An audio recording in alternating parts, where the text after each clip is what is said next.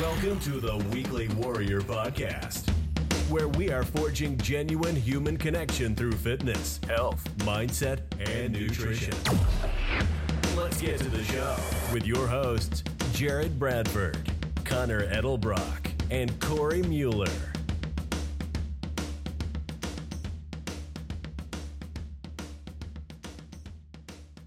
You're listening to another episode of the Weekly Warrior Podcast. I'm your host today, Connor Mueller, and I'm here with my pal Bones. Hi there. And we're gonna kick off episode 144 today. That's super cool.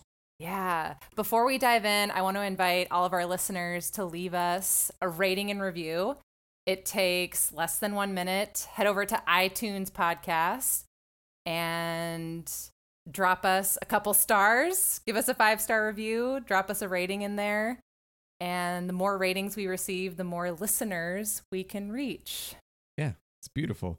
I think it's hard to leave a review because you don't know what to say sometimes.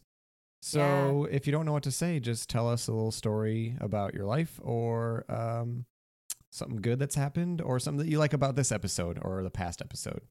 Yeah, Doesn't have to I be like big. that. Yeah. I like that. Bones, how are you doing? I'm doing really good. It was a really good week, actually. It was productive. Training's going good. Work's good. And I PR'd my shower. Tell me more. Cool. What does that mean? So every once a week, it usually happens where I get home late from coaching and Jess makes dinner and she already has eaten dinner and I come home and eat dinner by myself and that's just the way it is.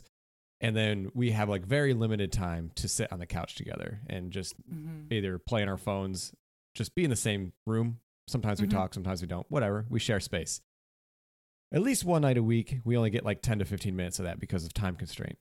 So once a week, I go for a PR shower where I stand right in the hallway. And I go, okay, Jess, are you ready? I'm gonna go for it. And she's like, okay, give me 30 seconds. And she like waits for like the top of a minute. And she's like, okay, 3, 2, 1, go. And I like rip everything off. I jam in the shower as quick as I can. Shower. Just turn it off. And then, dry off, do the whole, I don't need to explain a shower to you. And then get out of there, get dressed, and go back to the same spot in the hallway. And so I PR'd today by 30 some seconds. Not today, but this week. And it was a great feeling. I really feel like my training is paying off. My PR shower is 3 minutes and 3 seconds, which is, if you've never tried a shower as fast as you can, you should try and see if you can beat that because it's harder than you think. If I did a full service shower where I had to wash my hair, I don't think I could do it. Yeah, that'd be possible. Yeah. It's definitely a quick, there's RX like for male and females, right? Time-wise for showers because, but maybe not though. Males could have long hair and females could have short hair, so that's not right. Mm-hmm. So it's really like it's a short hair game to like shower fast, full service. But it's PR shower is just like, just get it done. Do the minimum as quick as you can so you can go spend some time on the couch. And so that was my PR shower. And it's good. I've been sharing the shower also with a daddy long leg lately. Oh, he lives in there? For like 2 weeks he's been in the shower. Wow. Yeah. And daddy long legs are really good spiders. I don't know if you guys have one in your house. You should leave it because they eat all sorts of other insects like ants and shit. We have a lot of ants around here, so we have one in our kitchen. He's a crazy dude. You keep him there? Yeah, he lives by the bananas on the countertop. Okay. I just let him hang out there. Good. That's a good spot for him. Yeah. Yeah. I don't know. They're really interesting because if you try to move that spider, try to move him and see if he goes back to that spot. This spider in my bathtub is nuts. Every time I turn on the shower and water starts like flying everywhere and he like gets like pelted with drops, right? And he like starts going towards the drain. So every shower for the past 2 weeks, I've been saving him. I've been putting him up via like a shampoo bottle, putting him on the ledge. Yeah. And he'll chill. And then every time he's right back by the drain again. I'm like, dude, come on. What the heck? And you have a death sentence. Last week, he's like, dude, last week, I was like, all right, you're done, man. I took him off the bathtub. I put him outside on the porch. This motherfucker was in the shower again the next day. And it's like, no way. yeah, like, what do you like about it so much? And I think the moral of the story is that sometimes I stopped saving him at this point. I stopped caring because I'm like, dude, I don't really want you in my bathtub anymore. And I think the moral of the story is that if you are receiving help, you should stop going back to the situation that's trying to drown you. Yeah. Right? Totally. You know, you got to accept the help and try to move on. And the spider isn't getting it. He's still alive. He lost a leg, but he needs to stop going back to the situation that's trying to drown him, because sometimes the help is not going to be there. Has Jess been on board with saving the spider? Okay, that's an interesting point. We have different showers. Oh, you guys use different bathrooms. Yeah. Yeah. Because she has all of her own stuff. Yeah. And I have like 5 of my things. And it's just better. It just works better for us to like just get separate showers. Okay, makes sense. So at the new house we're getting, the shower is like incredible. So, and there's 2 sinks in the bathroom. So it's like, it's a shared bathroom space. So we'll share it there. But right now we just been like doing separate things and want to shower at the same time sometimes, and it doesn't work. So whatever. What a luxury it is to have 2 full bathrooms. Yeah. What a dream. Yeah, I know. It's Someday. Pretty awesome because you can, like for you, like for Jess, it's great. And I totally understand that she wants her own space. Everything that she has is the way she wants it. And that's, I get it. And I'm like, I have everything the way I want it. And to some point, yes, you have to be in a relationship and share space, but to some point you have to have your own space and be your own person. Mm-hmm. And I think the bathroom is pretty representative of that, because you share a bedroom. That's like you can't sleep in different beds. Like, it's just weird. Mm-hmm. So the bathroom is like a good separator. The bathroom serves as a nice retreat, because I almost think of the bathroom. Yeah. The bathroom can be a safe space, a retreat, a little getaway. You can have alone time in the bathroom. Totally. Yeah. So. And it's your space. Cool. And if you have your own space, it's yours. Yeah. Yeah. I get that. Yeah. Yeah. Yeah. How was your week? What's going on with you? My week's been good. Let's see. Work's been going great. Corey and I were getting ready to go camping tomorrow, actually. So we'll be up at Leelanau State Park Monday, Tuesday, and Wednesday. We have a site right on the water, so we're super pumped about that. This morning, we got up and we're prepping food to bring with us. So I made some homemade granola bars to bring. We're going to bring burger patties and some meat to cook over the fire. We have some potatoes, some veggies. So we're getting kind of the food situated for camping. Nice. And that's awesome. I had a sleeve of saltine crackers that I set out to bring, because we have kind of a staging area.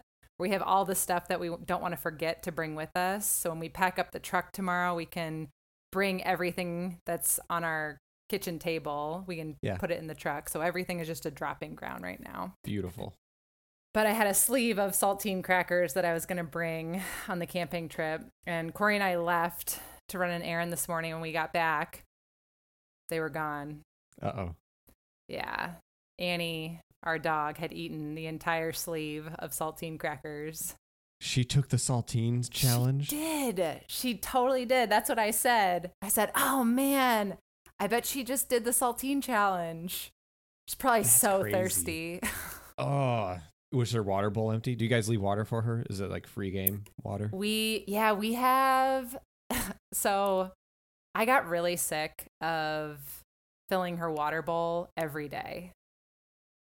So we bought, do you know what a Gravity drinking bowl is? Dog bowl is? Okay, so we have a 3-gallon water jug. It's a Gravity bowl that sits on top. So I don't have to fill her water bowl very often. She just goes to town whenever she wants. Yes. It's hard to say how much water she drank as she was taking the saltine challenge. Do you guys have a Furbo? What? You have a Furbo, don't you? Okay. Furbo. You have a treat dispenser. You have a treat dispenser, right? We don't. Or no, that's Annie's. That's Annie's food dispenser. That's her food dish. The one where you say, It's kibble time. "Kibble time." It's for our cat. It's for Leah. Yeah. Okay. Leah has an automated cat feeding machine. And it goes every morning. It'll go, bzzz, and it goes. What does Corey say? You know it. Do you want me? I can sing it. It's Corey's voice sing it. recording, and it's on a timer, so it goes off. I think it goes off 4 times a day because she does really well with small, frequent meals. That's her eating pattern. Mm-hmm. Okay. That's the eating pattern we have imposed on her. But Corey, the recording is Corey singing a tune, and it's kibble time, won't you have some kibble of mine? And it sings it twice in a loop. And then it spits out the food. Yeah, and then the food dispenses. And she awesome. comes running wherever she is. She comes running if she's not already sitting there, because she kind of knows when the food is about to come. So sometimes she's sitting there waiting. Yeah. For the food to get dispensed, or she's running as soon as she hears the song. Oh, she knows. So the reason we got that is if we did not feed her on time, especially in the morning, really early in the morning, she would sit in the hallway and howl. So we would be asleep and she'd be sitting in the hallway howling at us because she's hungry and she wants us to feed us, and we're the people that feed her. Mm-hmm. So now she doesn't do that because we don't feed her. The machine feeds her. Does she go howl at the machine, or does she sit nicely? She just sits there and waits. Aw. Sometimes she'll take her paw and like stick her paw up the little chute. And it's really funny because she's trying to coax the food out, but she'll kind of put her paw up there to see if she can get it out, or she'll look up there, or she'll just link the empty dish, trying to get lick it. Yeah, just get little remnants of kibble that's left there. Poor starving kitty. Oh my gosh, I know it. So speaking of that, a Furbo is like a camera. It's a doggy cam, and it has treats attached, and you can it's hooked up to your phone, and anywhere you could leave the house and throw a treat. And I do the same thing. So we haven't actually have her hooked up in a while, but I'll click it and you can record your own thing, and it goes, ours goes, treat time, get your treat time, and it spits out treats. Nice. And the dogs are crazy. But Ryder does that same thing where she knows where the hole is with the treats come out of, and she'll just wait, lick the inside of the hole forever. And it got to the point where Millie caught on that the treats go in on top with a cap, right? So that's how the treats are loaded. She realized that. So she knows how to tip the cap off and get all of the treats. What a smarty pants. Yeah, so we had to put it up much higher. But that's what a Furbo is. I can't believe Annie ate all those saltine crackers. I think she won the saltine challenge. Man, I wish we had a pet camera to catch it.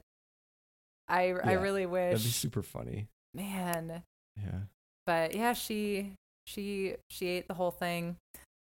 And Corey comes home and she knows she's been bad. Immediately when we walk into the house, her ears are back, her head is lowered, her tail is in between her legs, and she knows she was bad, but she couldn't help it. And I have to take part responsibility because I left them someplace where she could easily get them. But Corey, she didn't eat the wrapper, so we had the wrapper. And he says, good. Do you see this? Look at this. Look at your shame. That's what he always says. Look at your shame. Yeah. And he just shows her the wrapper, and she just ducks her head. Yeah. And she knows she's bad. She doesn't get punished. We don't hit her. She just knows. Yeah. It's self-punishment enough. Yeah. Yeah, it totally is. Yeah. It's funny. Dogs are funny like that because they know they're being bad and they know when it's bad, but their instincts take over, and they can't help it. They have to have the accessible food or whatever.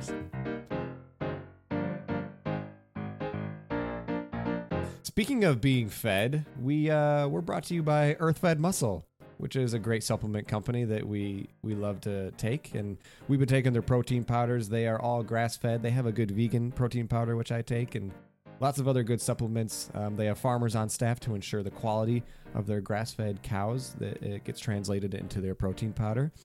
You can go to earthfedmuscle.com and use code WARRIOR for 10% off every single order that you get. So you should go check them out. Try a couple of other things. Let us know if you like them.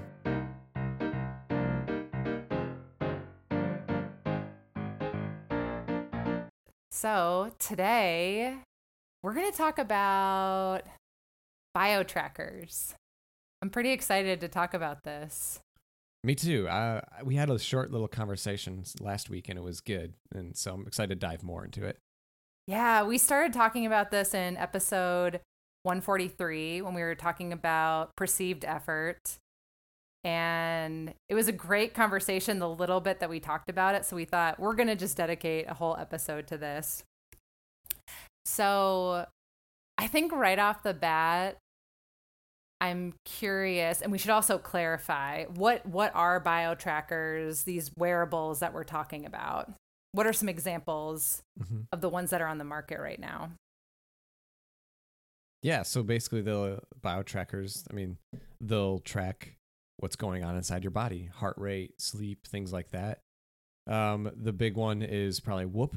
Actually, the big one is probably the Apple Watch. That's the most basic one that almost everybody has, an Apple Watch, right? So Apple Watch will track your steps. It'll track your heart rate.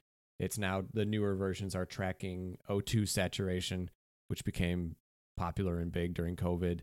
And I think it'll track activity. So activity level, you can close like your activity ring, right, on the Apple Watch for the day. Yeah. Other ones, you have the Whoop, which is a wrist wearable usually, but you can also wear it on your ankle.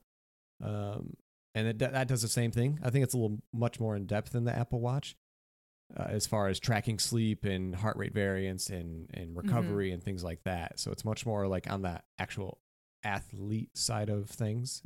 It's really big in CrossFit. And the other big one is the Oura Ring, which is a ring you wear on your finger, and it does a lot of the same things as Whoop, but a different platform, different app, obviously a different type of wearable, being a ring. And it's a bit, they advertise it as a bit more accurate than the Whoop and sensitive to your body. So those are, I think, the big three that I always see. Same. I see those three as being kind of the leaders in this area of wearables and recovery and monitoring activity. Which ones do you have experience with? Directly with Oura Ring so far. Jess has worn Whoop and Oura Ring, but we're both wearing the Oura Ring right now. Okay. What about you? I usually wear the Apple Watch most days, and then I've worn the Whoop. Whoopie? The Whoop. So I've worn the. We're not the sponsored by any of these, as you see. We don't know how to say them. I've worn Whoop before. I think it's Whoop. Whoop. Yeah, Whoop. Yeah, I've worn that before in the past, so I have experience with Apple Watch and the Whoop. Yeah. Yeah. I'm interested. You're currently using the Oura Ring, right? Yeah. Tell me more about what exactly is being tracked. What metrics do you get to look at? Yeah, let's look at it. So I'm going to open the app. The Oura Ring goes on your index finger. Basically, what it tracks, what I love the most is the sleep. So we'll start with sleep because that's what I like the most. So it tracks your total sleep. It tracks the time of sleep, tracks your total sleep, and it tracks the amount of time you are in bed. So with that equation, it gives you like a sleep efficiency.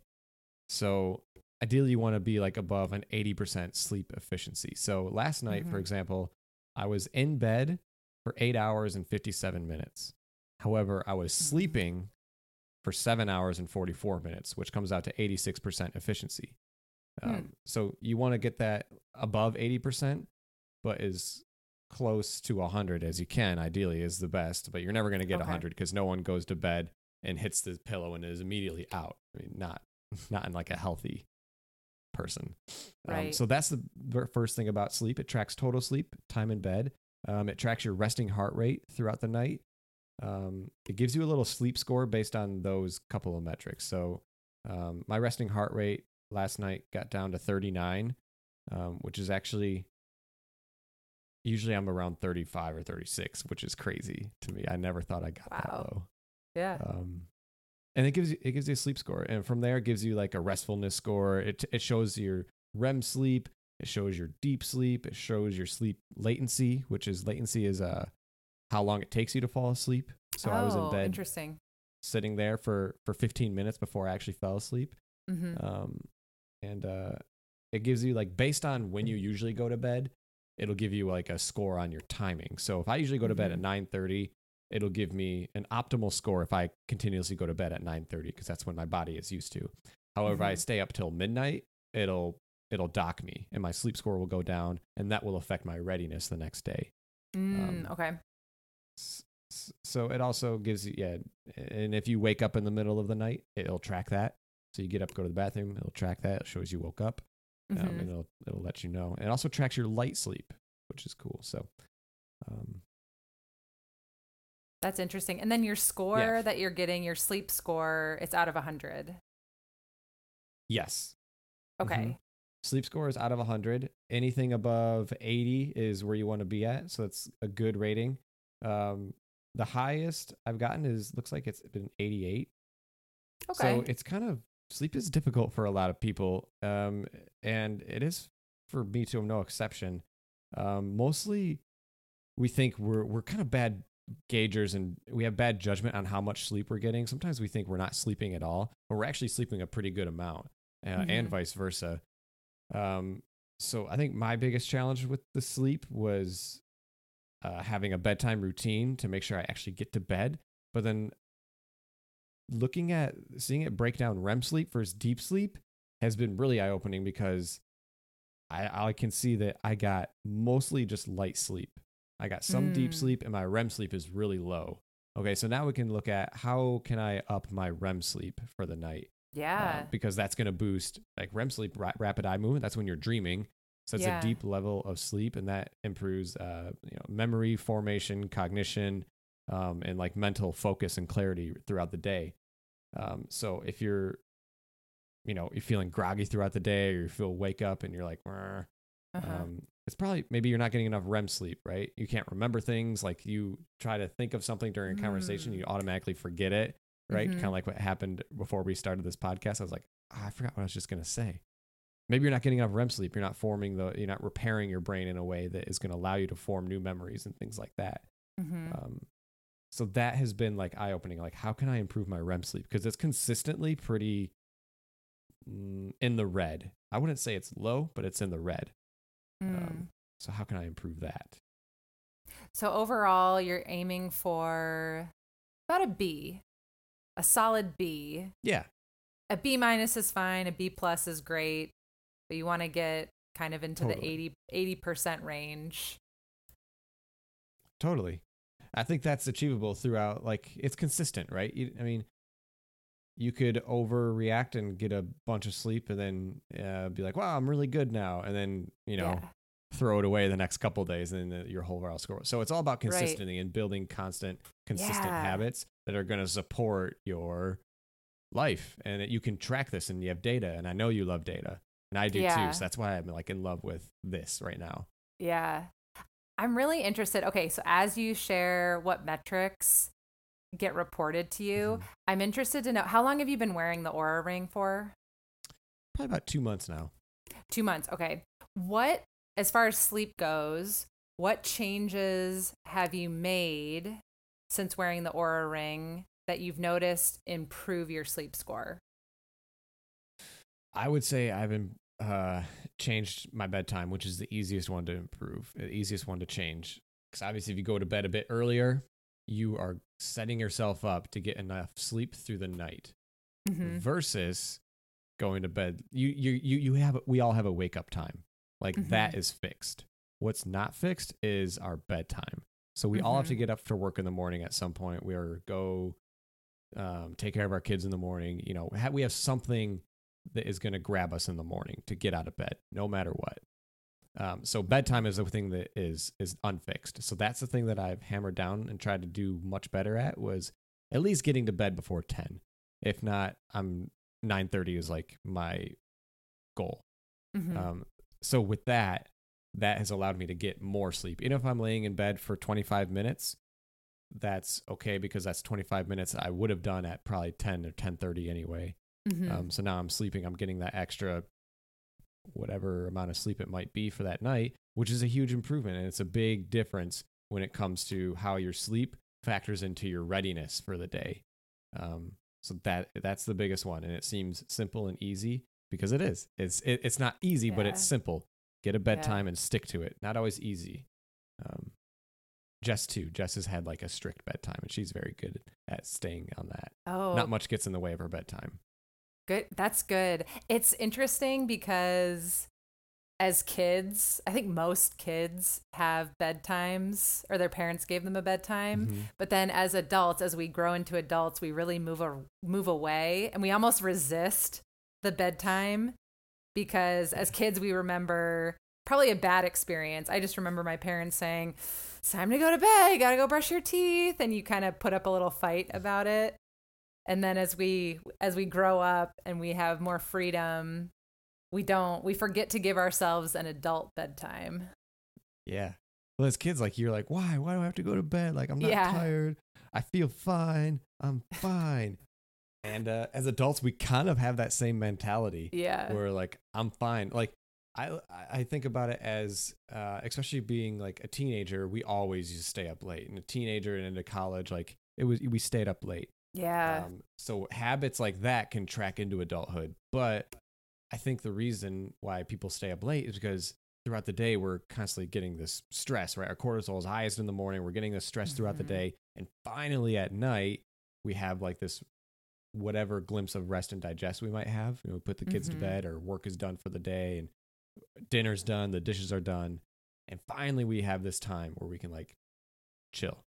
Yeah. And we want to hold on to that. And we don't want to go to bed, because that signifies, the next day, right? And maybe that's a pessimistic view of it. I don't know. But I think it's a realistic thing that our days can be stressful. And the night times generally can be a time to relax, and we want to hold on to that. But if you get better sleep, maybe the days will be a bit better. Man, that's spot on.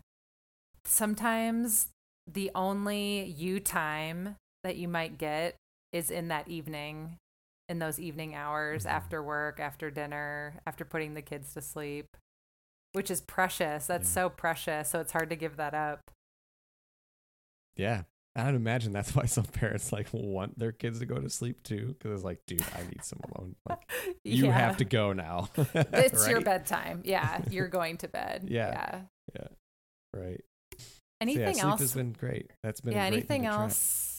Any other changes you've made after observing these sleep metrics?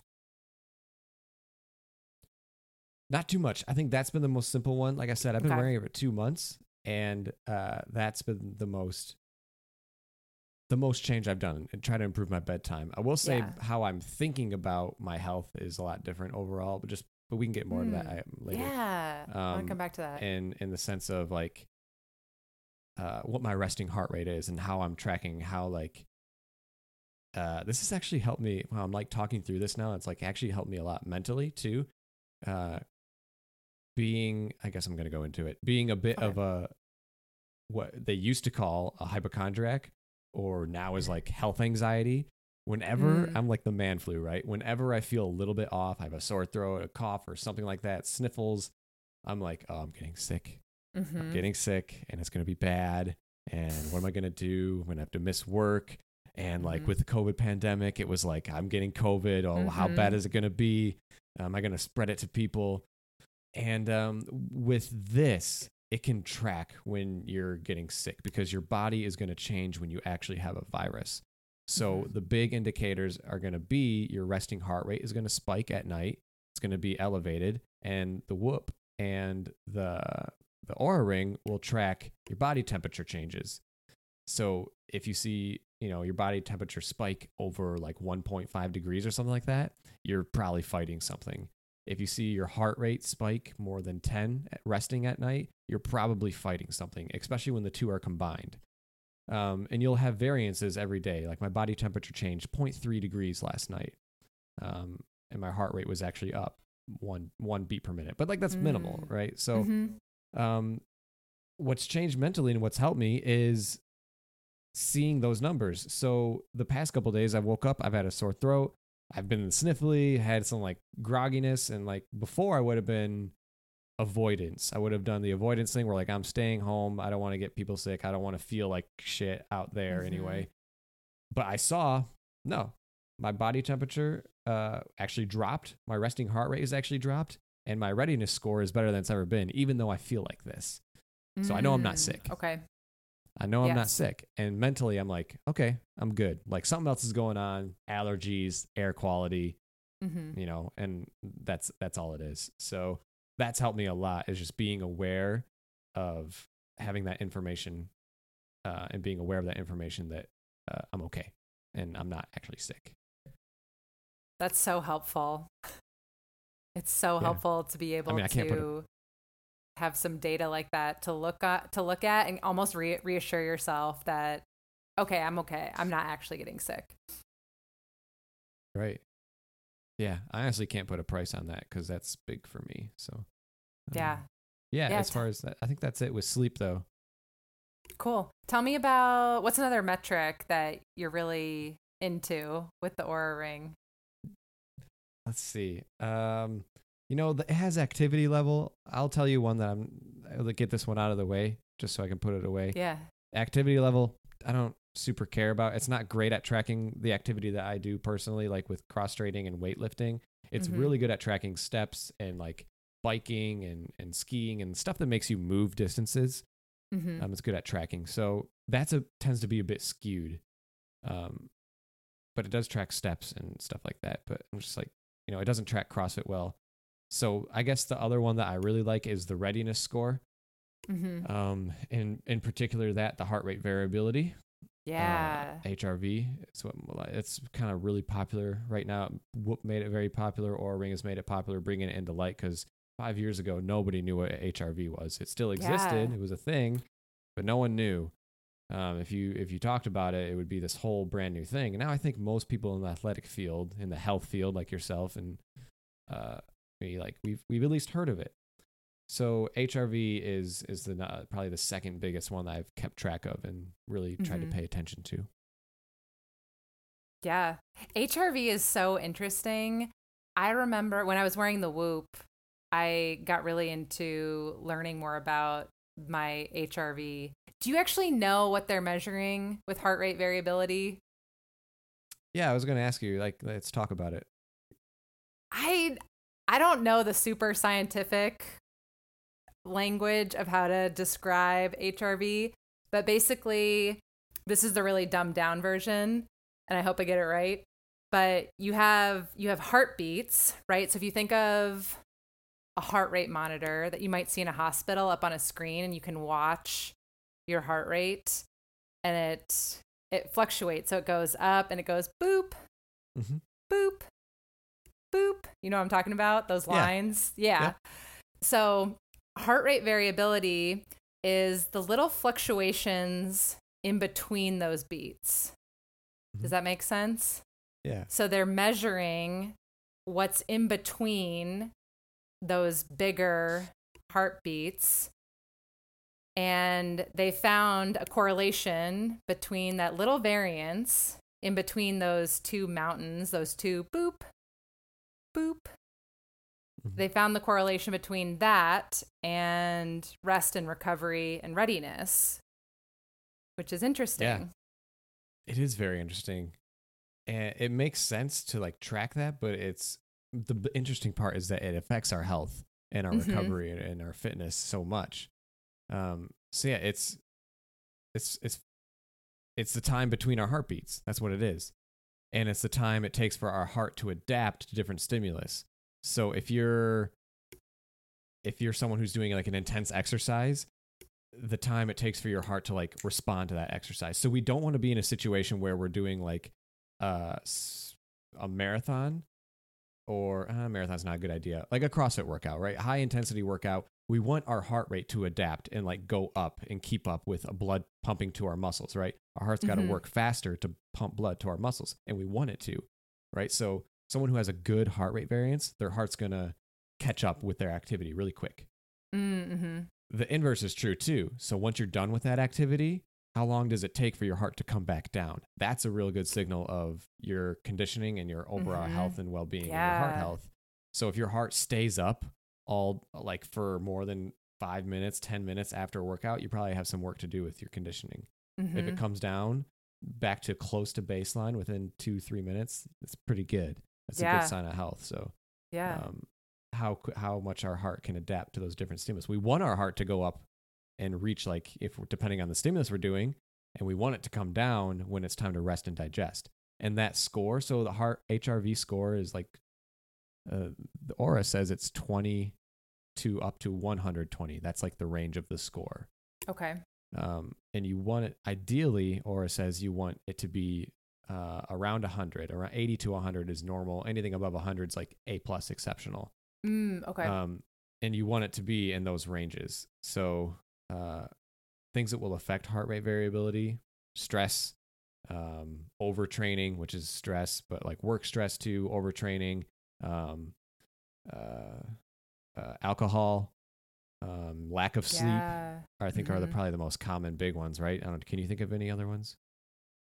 Alcohol definitely jumped out to me. I remember wearing the Whoop, and always, without a doubt, if I had a drink, 1 or 2 drinks, it was even pretty minimal, the next day, my readiness would tank. Yeah. Isn't that eye-opening? That's probably the other eye-opening thing. I've had 2 drinks in 2 months because of this. And it's not that I'm like anti-alcohol, but it's been so eye-opening because I don't want to feel like shit. It's always been like, you have a drink or 2 or 3, and then you feel hungover, and that's normal. Like, oh, everybody gets hungover, right? And it's just a normal thing. But once you have like a number and a score attached to it, and you are some type of person that really cares about that and your health, it changes it. It shifts that thinking, because now I want to be able to get up and work out and take care of my chores and do the stuff that I need to do throughout the day. And I don't want like something as stupid as like a drink or 2 or 3 to get in the way of that. I want to feel good when I wake up. And I don't want my heart rate to spike. I don't want my body temperature and breathing rate to spike just because of some alcohol. Yeah. And it's different too, Connor, because you could probably attest to this, that different people will metabolize alcohol differently, right? Yeah. So I could metabolize wine really good, but if I have a beer, my readiness will tank, and vice versa. And Corey could drink whiskey and be cool, and I could drink whiskey and be like tanked. Yeah. And we could drink the same amount, and it can go across the board. It's all every single body will metabolize that alcohol and some foods differently, and that will affect your readiness. So you can't compare yourself. Oh, well, she had wine and she's fine, so I'm gonna have wine. Well, that's not the case. Why don't you try something else, a seltzer or whatever? Yeah. Or if you really want to have that drink, I mean, that's life. It's going to happen. Play around with it. You have a lifetime to explore what's going to work for you, and see what's going to be the best for you. Gosh, that's so true. Every body is unique, and by looking at this data that you're getting from the Oura Ring, you can really figure out what works best for you. And it's an interesting experiment, and I think that's what I love about it, is because I really love just experimenting and being our own guinea pigs. What's interesting is you could play around with, okay, Friday night I usually have 3 drinks. When I have 3 drinks, I'm tanked the next day. What about 1 drink? Is 1 drink okay? Is it better? Or is it still tanking? enough where I want to even rethink like that Friday night ritual. Yeah. Yeah. And and that goes into like personal choice and lifestyle, but totally. And I guess going into it further is you can still go out with your friends and have maybe instead of like 3 light beers or 2 light beers, have one like darker beer that's higher ABV that's still going to give you that social like stimulus of alcohol. Yeah. And you'll have less alcohol in reality. Or yes. I mean, most breweries and stuff have a kombucha or a seltzer, like a non-alcohol, like stuff like that. And like that is okay. No one's going to notice. I promise. No one's going to notice. And if they ask and they don't understand, then that's just irrational on their part and it's nothing to do with you. So yeah, I've gone and gotten kombucha instead of alcohol. No one has said anything. No one's even noticed. That's so funny. I've done the same thing where I'll get like a non-alcoholic beer. Nobody notices. Yeah. And really for me, the whole point, I like to drink, but the whole point of drinking really is just being social with people. It's the social aspect of it. And I get a special drink. Yeah. And I don't get the hangover. So it's a win-win. Yeah, totally. Yeah. And it's fine. Yeah, no one's going to notice. So alcohol is definitely the big one that affects HRV for sure. I think I was talking with someone the other day who said he has a whoop and he said, yeah, my HRV has been like, I don't know, 50 at the highest. It's been down in like the 30s. And I'm like, oh man, that seems really low. Yeah. He's like, yeah, am I just like stressed out all the time? And like, probably. Like, how much do you sleep was my first question. And it wasn't like a consultation, but we're just talking about it. Yeah. And he's like, yeah, like 6-7 hours. And, dude has kids, little kids, and it gets harder. So you have to pick which one is the lowest hanging fruit in your life that if you want to improve one of these metrics, how are you going to do it? So if you have little kids, maybe sleep is going to be kind of hard. But you don't have to have alcohol, right? So you can cut alcohol out if you're trying to improve this. Is there some sort of stress somewhere? Can you take 5 to 10 minutes to like meditate or do something for yourself a day? That might be good. That actually will literally improve it. Yeah. Oura is really good. They have like meditation within the app. They have sleep time breathing. They have wake up breathing and stuff that like will help you. Like you need to improve your REM sleep. Like do this before bed. And seems to be effective. So try to pick the low hanging fruit if you're trying to improve your HRV because that's probably the most broad one, right? Almost everything affects it. Yeah. What's nice about the Oura Ring is that you're getting such instant feedback because I'm thinking about clients that I work with that make changes. And let's just go back to the example of alcohol, drinking alcohol. They will say things like, oh, I'd really like to work on this. And I'll say, well, what adjustments are you thinking about? And they'll say, oh, I want to drink 3 times a week versus 5 times a week. And they might make that change, but that change that they're making may not necessarily show up on the scale since their goal is weight loss until weeks or months later. Because you have to wait for this compound effect to happen in order to see the weight loss effect. Right. And people are really impatient with that. Oh my gosh, I only drank 3 times this week and I weigh the same. And it's really frustrating. It's really hard to wait until weeks or months later to see the payoff. Whereas with the Oura Ring, you're able to see all of these other metrics being positively impacted by the choices that you made last night. That's super true. I think that's really cool because subjectively they could wake up the next morning and say, yeah, I feel better, but the scale is the same. I mean, people get really fixated on that number on the scale. And so I like that they could say, you know what, I feel better. And all of these other metrics outside of the scale have improved. That's super true. Because then daily with the Oura Ring or the Whoop, you're building like that chain, right? You're linking the chain every day and you're getting that positive feedback. If you're doing the right things. I mean, you could, make a choice and something, but then the next day you just fix it and it responds like that. Your body does. That's so true. Because like in that grand scheme of like weight loss or lifestyle change, health change, the action always comes first and the results are generally months later, dragging behind, right? But you have to like drag that plow and just keep going with the action in order for that progress and the results to come. Yeah. I want to talk about heart rate a little bit. Can I insert that in here? Yeah. Yes. Okay, so I guess I started doing this again recently.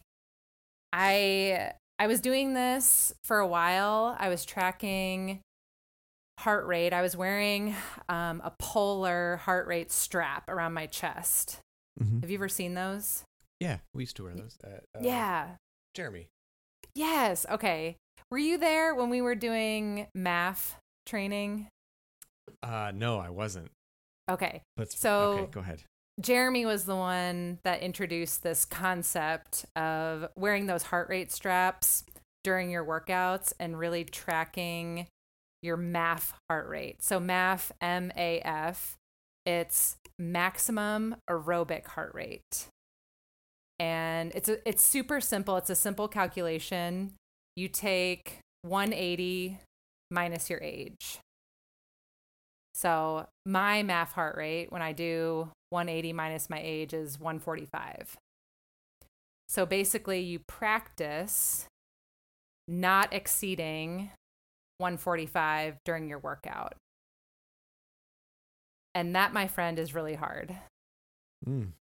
It's really hard when you're doing a CrossFit workout with all of these different elements, all of these full body movements, all of these movements that are jacking your heart rate up. It's really hard to keep your heart rate in that MAF range. And you can give yourself a range. You can say like, okay, like I'm between 140 and 150 or 145 and 155. I'm going to try to hang out in there.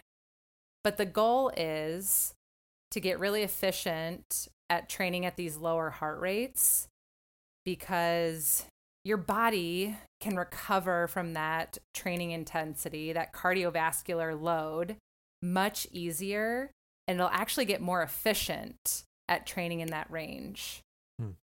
And then maybe once a week, you can just like go for it, send it. Don't train with the heart rate monitor and just let it rip. Let your heart rate go, up above 190, whatever it's going to be. Yeah.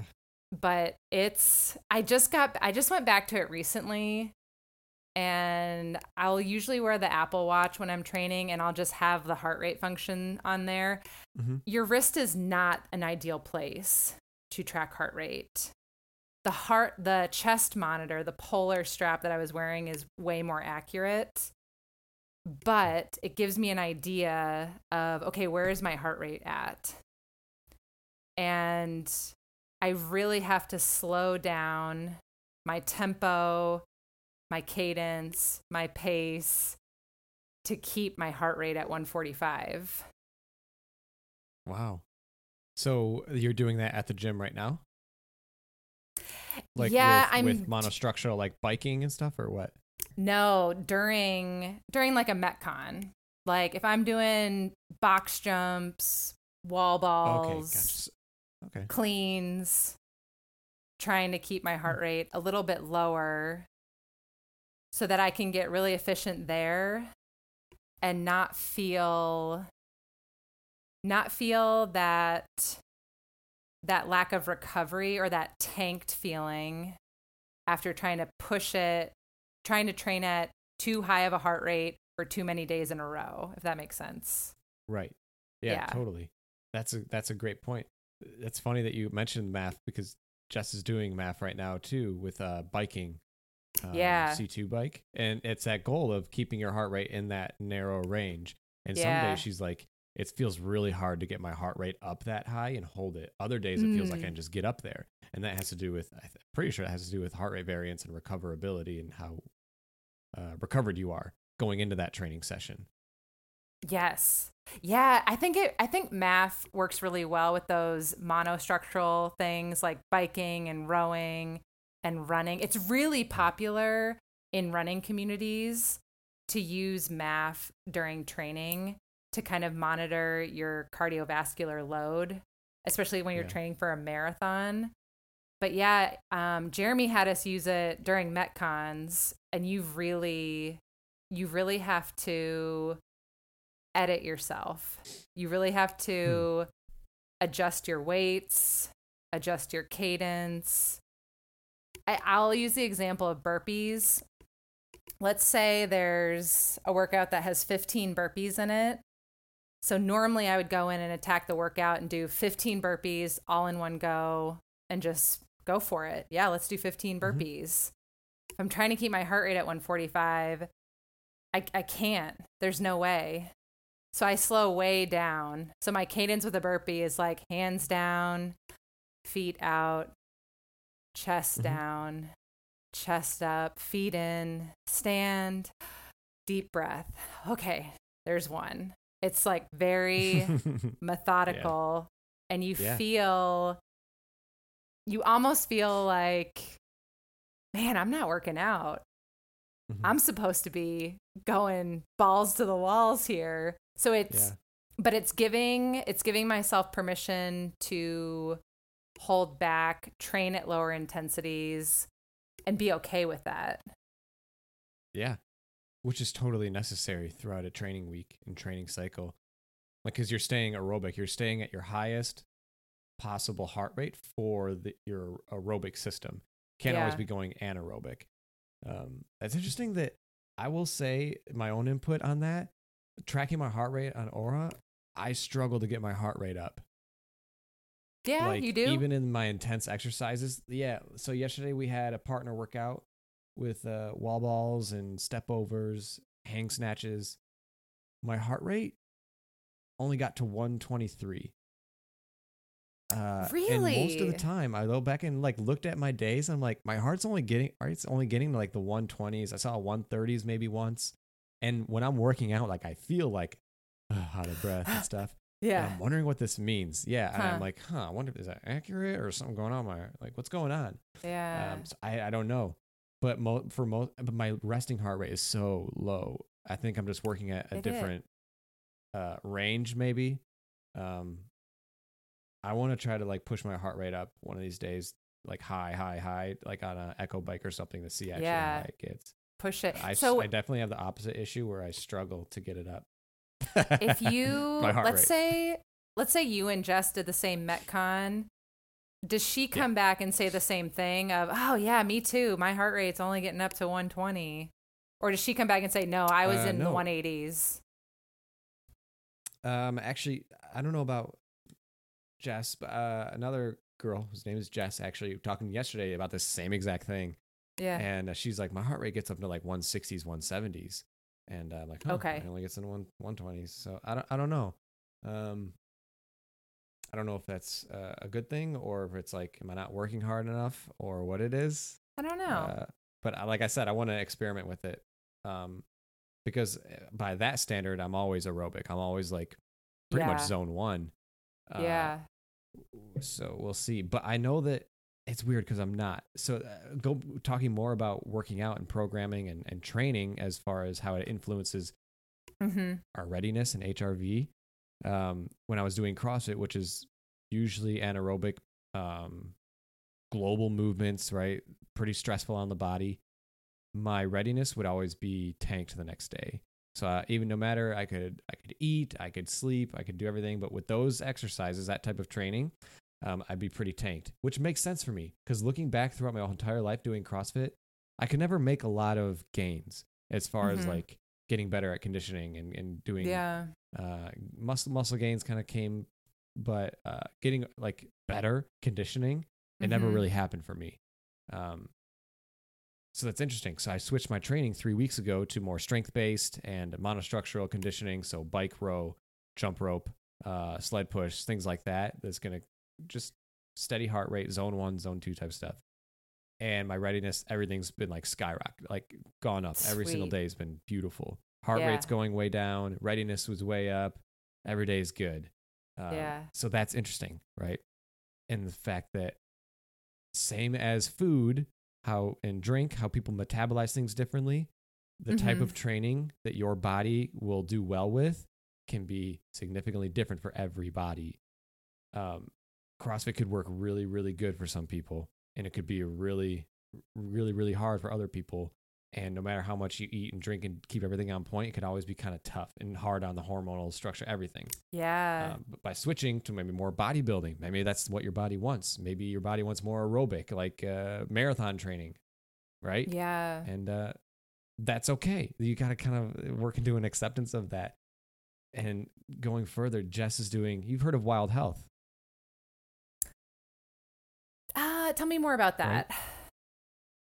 Wild Health, CrossFit is like kind of into the Wild Health thing. It's they're using genomics to like kind of dictate the patient's health instead of the traditional doctor. It's a healthcare system. So okay, they kind of launched a couple of years ago, and they're using, like I said, gene therapy, gene identification to see what works best for you, as opposed to just like a cookie cutter, interesting. Here's prescriptions and things like that.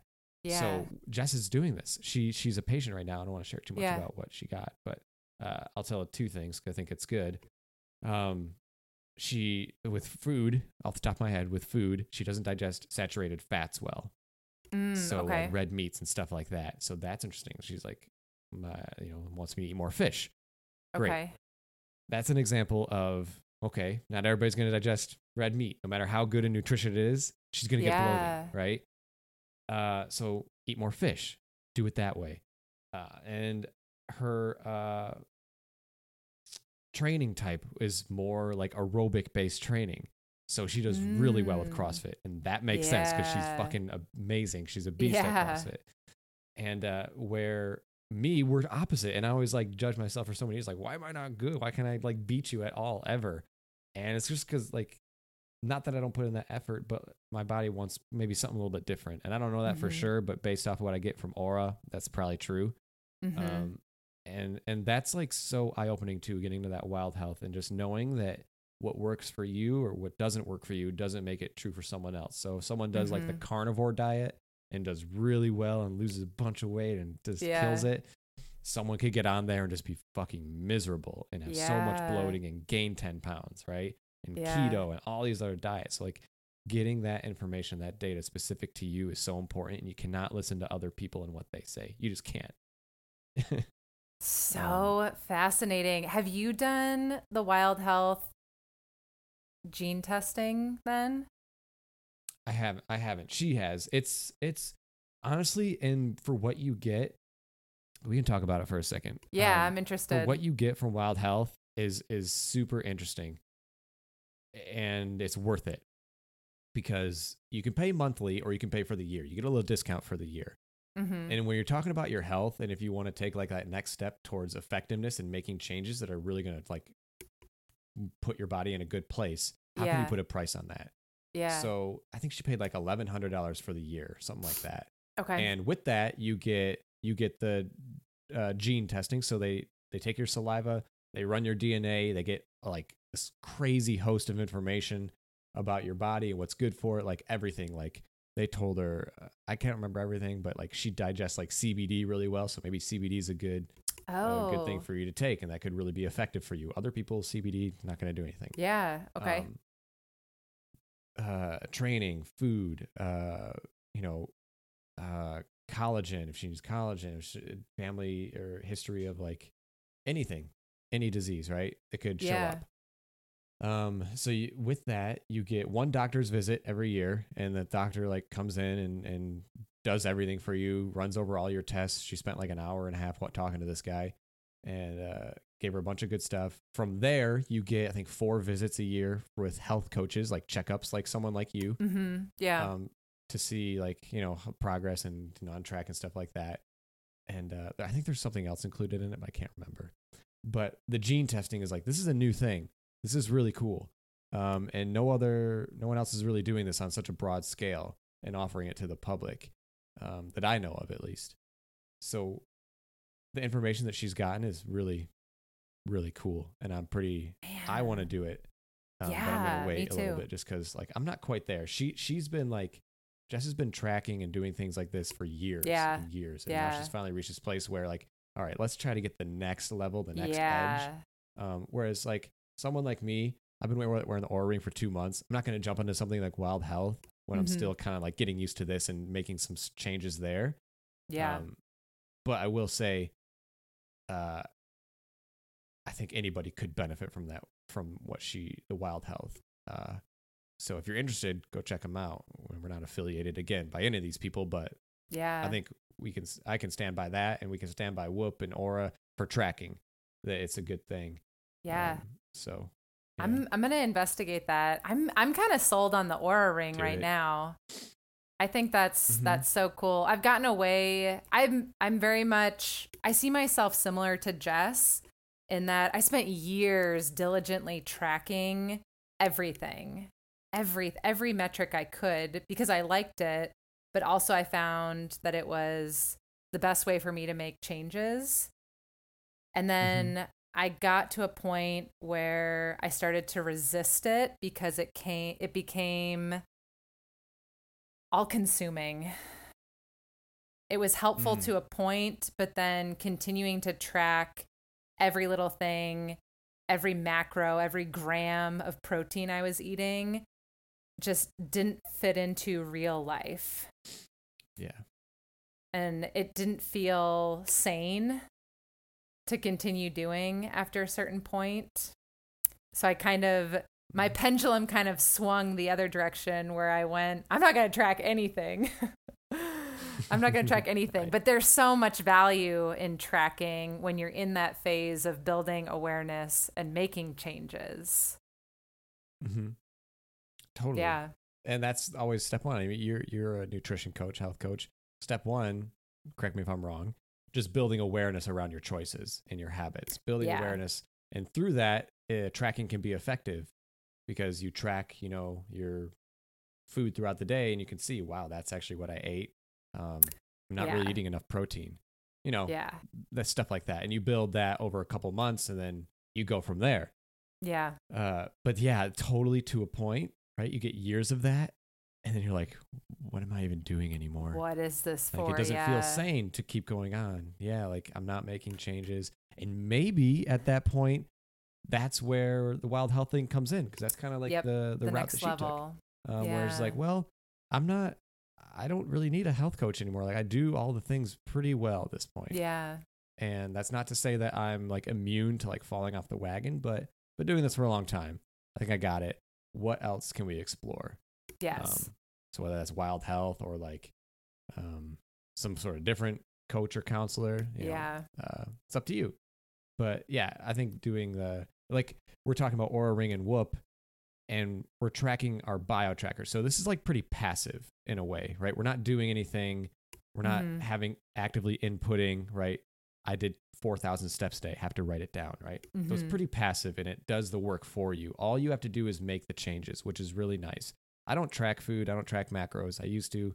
There's nothing wrong with it. I just don't want to do it right now for the reasons probably that you talked about. It's just tedious. I don't want to spend time. Just like, give me the food. I can't eat too much in my instance. My issue would be eating too little. Right. And I know I'm not eating too little. I'm eating pretty good.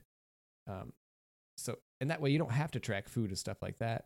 But this is a good like gateway and entry into it if you feel like my readiness is tanked or my sleep is off, because food can affect sleep too. If you eat a big meal before bed, you're not going to sleep very good, Right.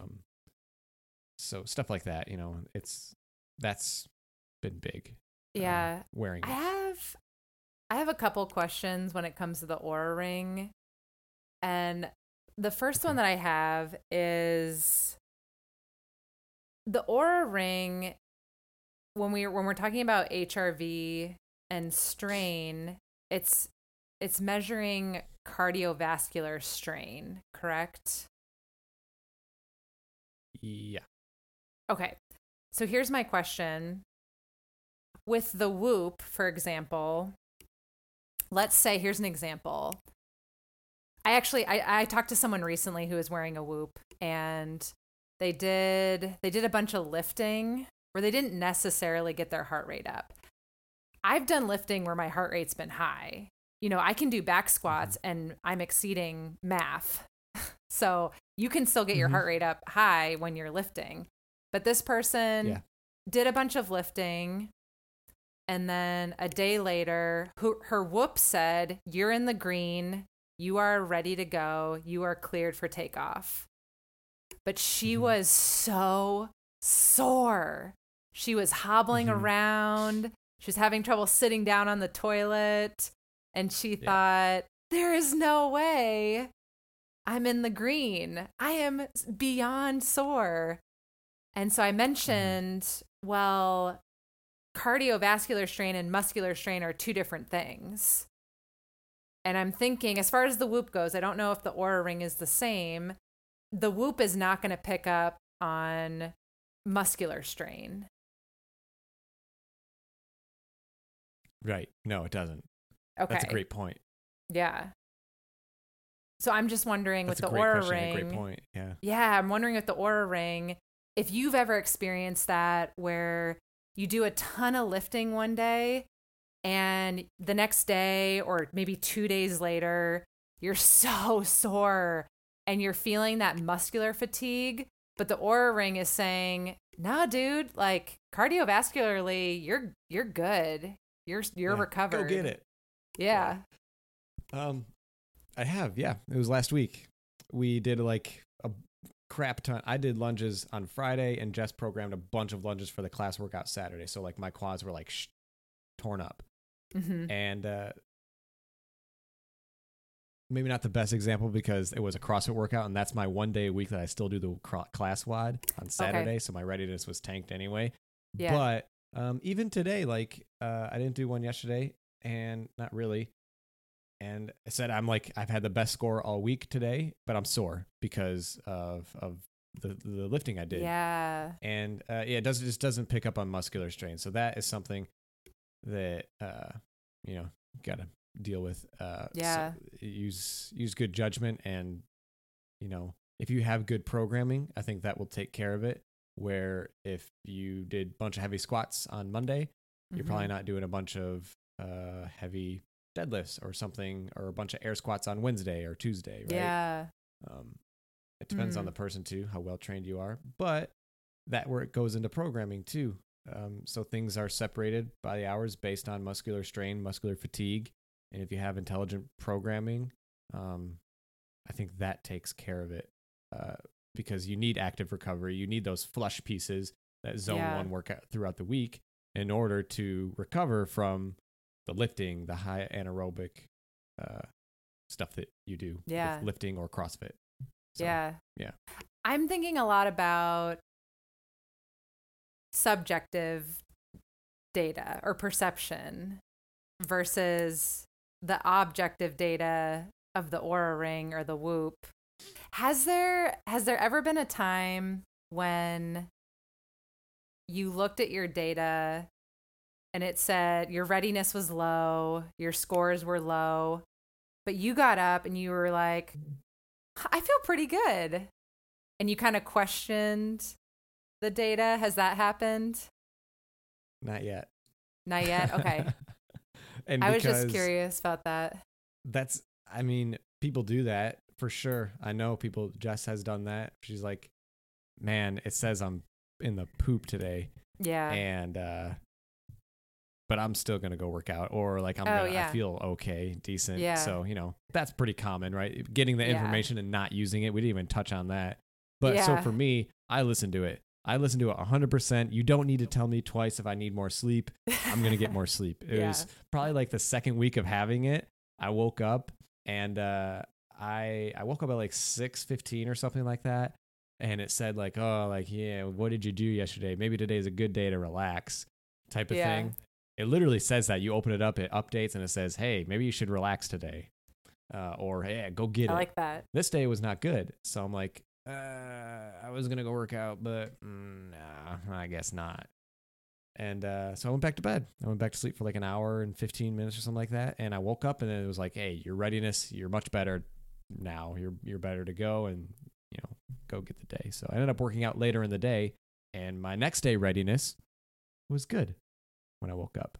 Nice. Okay. So that's something that can like compound, right? If I was like, Yeah. fuck it, I'm going to go anyway because I got shit to do at the gym. Yeah. I'm getting my goals. And then my next day might have been, oh, maybe you should take it easy again. Instead of listening to the data and kind of making a small adjustment. Yeah. It was beneficial in the long haul. So I haven't reached Yeah. that, but I'm the type of person that's like, I'm going to listen. You don't need to tell me twice. And I know in the long run, in 2 weeks, 3 weeks, 4 weeks, 5, whatever, I'm going to be in a good place because I'm going to listen to it and be fine. Yeah. I don't need to train hard today. Yeah. If I'm not ready, I don't need to do it. I was the person who wore the Whoop and would always question the data. And so if it said, really, you're not ready, you're in the red, I'd say, yeah, but I feel okay. I think I'm going to work out. Oh, no. I know I was that person. Yeah. Go ahead. I made a lot of, I don't know if I made a lot of changes, to be honest.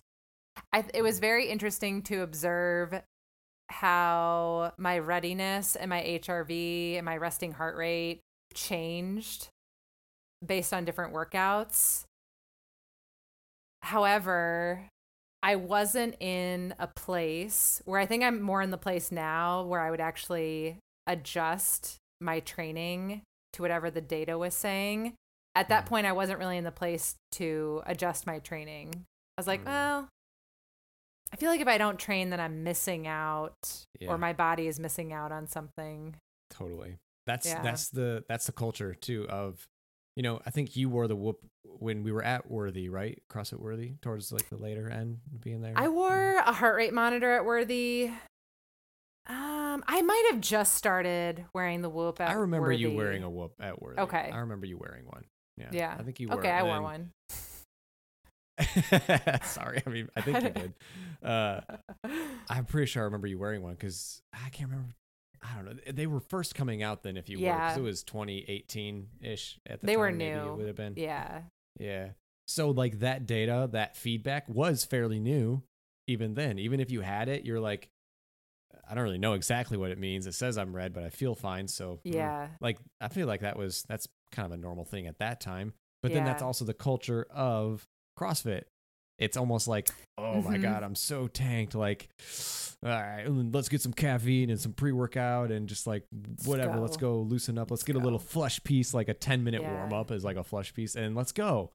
And overcompensating your body just to feel a stimulation for an hour to do the workout is going to leave you tanked in another 3 hours. So like that idea, like hormonally too, of CrossFit makes me feel so good. Every time I do a WOD, I feel so much better. You feel better for a little bit because you get a little bit of hormone rush and you're addicted to like that type of hormone. Your body is addicted to it because it wants to feel good. But then it tanks another 2 hours later. And you see it all the time where you do a WOD on Saturday and you come home and Jess would be dead on the couch. Like, that's not right. That's not the way to do it. And then you're like, well, how am I going to feel like dead right now? And then the next day comes and you get yourself jacked up again and you do the WOD and you feel good for 45 minutes and then you crash again. Yeah. That's where you're in trouble and you need to switch your programming and it's not working out for you. You need to like listen to that data and make a change because your body, it's wreaking havoc and eventually you're going to reach a ceiling. Everybody's going to reach a ceiling with that. I think everybody reaches a ceiling with the competitive CrossFit, either culture or literal programming. And I don't think the average person needs that at all. And I think not enough people are real with themselves that they are the average person. And that's a hard thing to swallow. I didn't want to think that I was an average person. And I still don't. I want to believe that I'm a man and I can do awesome stuff and I'm got the strongest front squat in the gym, but I don't. And I'm 30 and I got to listen to this shit and I want to be around for a while. And that's what it's about. Now for me, I'm trying to get into that. And there's always going to be that competitive spirit of CrossFit, which can be really good. Could be really good, but the programming can reflect that differently, where you're not beating the shit out of people or yourself. So I don't know how we got into that. Sorry.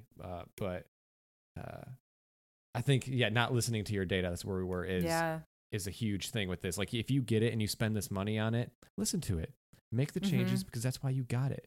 And it's not like a badge of honor, just like our culture in America maybe is like overwork yourself. And, you know, I think that's going away. And I think this needs to come along with that. And then if you're like beat up, it's okay to not be married to the programming and scale and do things differently. You need to listen to it. You can't go on, you know, fumes. Well, it's not going to work for a long time.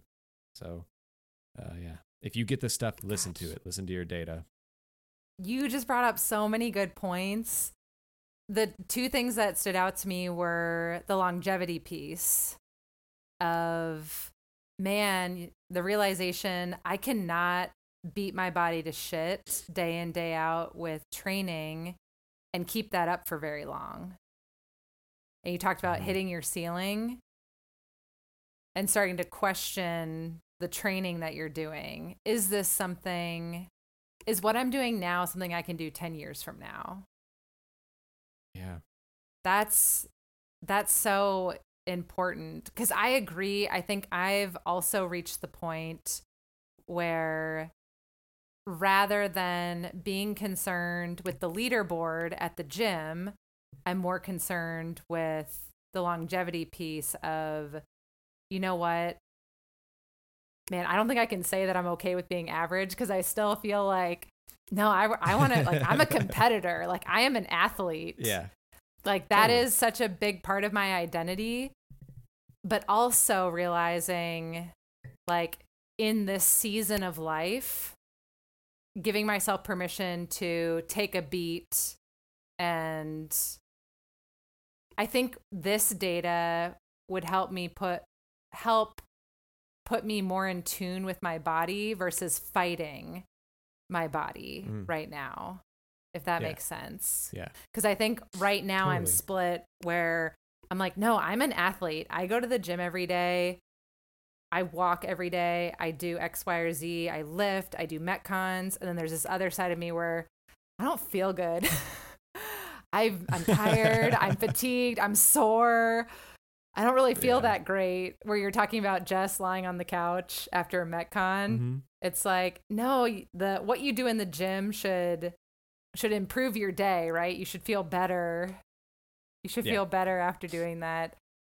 But the other point that you made when you were talking about hormones, I was like, man, that's something I noticed with myself, like training, you know, twice a day, CrossFit, doing class and then beast workouts and just beating my body to shit, you know, 6 or 7 days a week. I really think that had a terrible impact on my hormones. And my body was giving me signs that my hormones were not great. And I just wouldn't listen to those signs. Yeah. I mean, maybe the mindset, I don't know, is like the thinking, the rationalization of that is it'll go away. Yeah. Right? Does that seem kind of like it'll go away all sorts? I'll figure it out. When it gets bad enough, I'll figure it out type of thing. It was like, that's future Connor's problem. Right now, I'm fine. Yeah. I just can rest here for a little bit and I'm okay. Yeah. Yeah. No, I get that. And no, it's just not, obviously on paper, right? In theory, that's not the way to do it, but it is hard. It's hard to not like have that FOMO or fear of missing out on what other people are doing. That too. Stuff like that. But again, it goes back to understanding what your body needs and what you actually need. And if you don't have an understanding of that, then you're undoubtedly going to compare yourself to other people because they're doing it. Yeah. Like if I compare myself to the other guys in the gym that are like killing it in CrossFit, and I still do, it's unfair because maybe we're not the same body. We're not the same fucking body. Yeah. And we're going to react differently to the different stresses and different things that they're doing and I'm doing. And it's just, it's not fair to yourself to do that. And I will say, going off the average person thing again, I think that's tough to swallow. And that's not to say that we are average, because I think what our society now wants us to believe is the average person, maybe this is the way to put it, is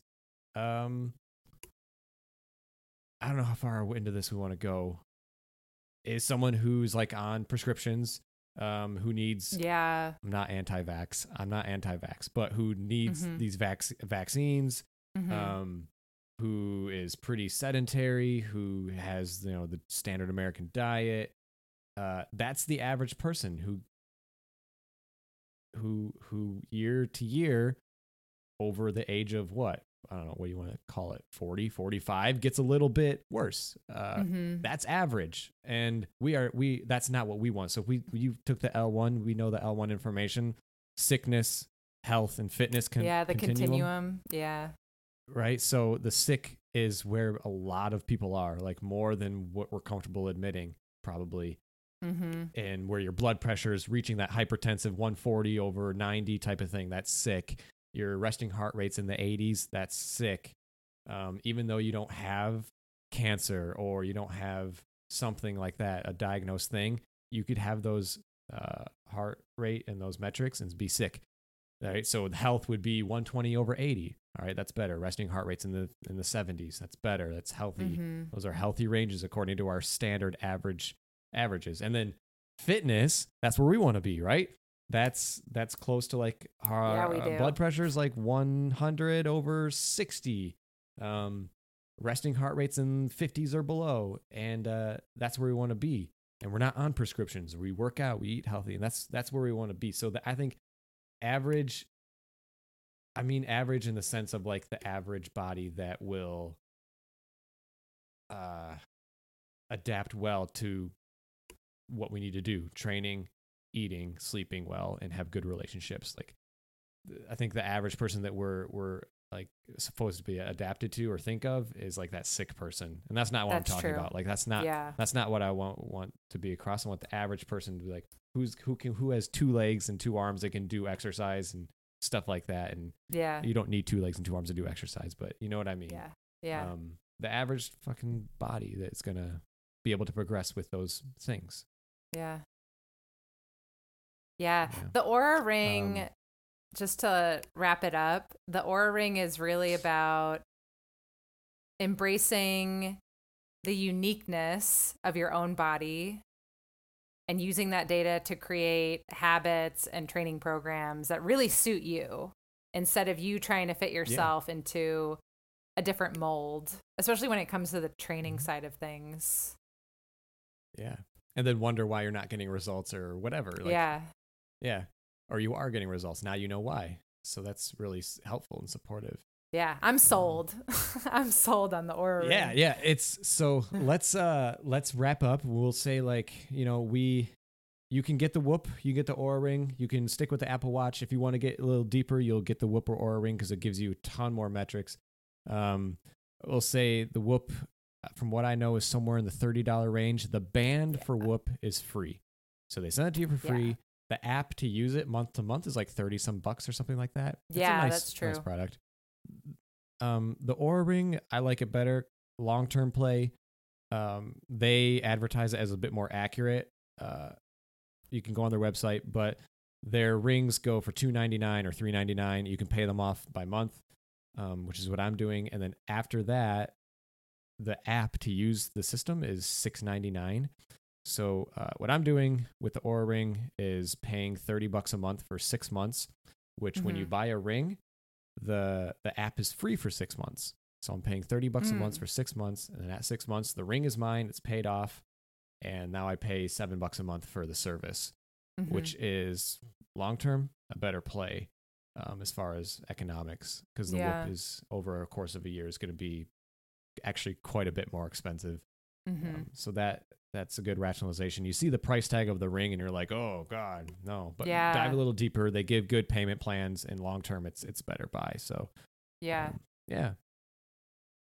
Yeah, I'm glad you highlighted that, because the financial side of things is important for people to consider. Right, of course. Yeah.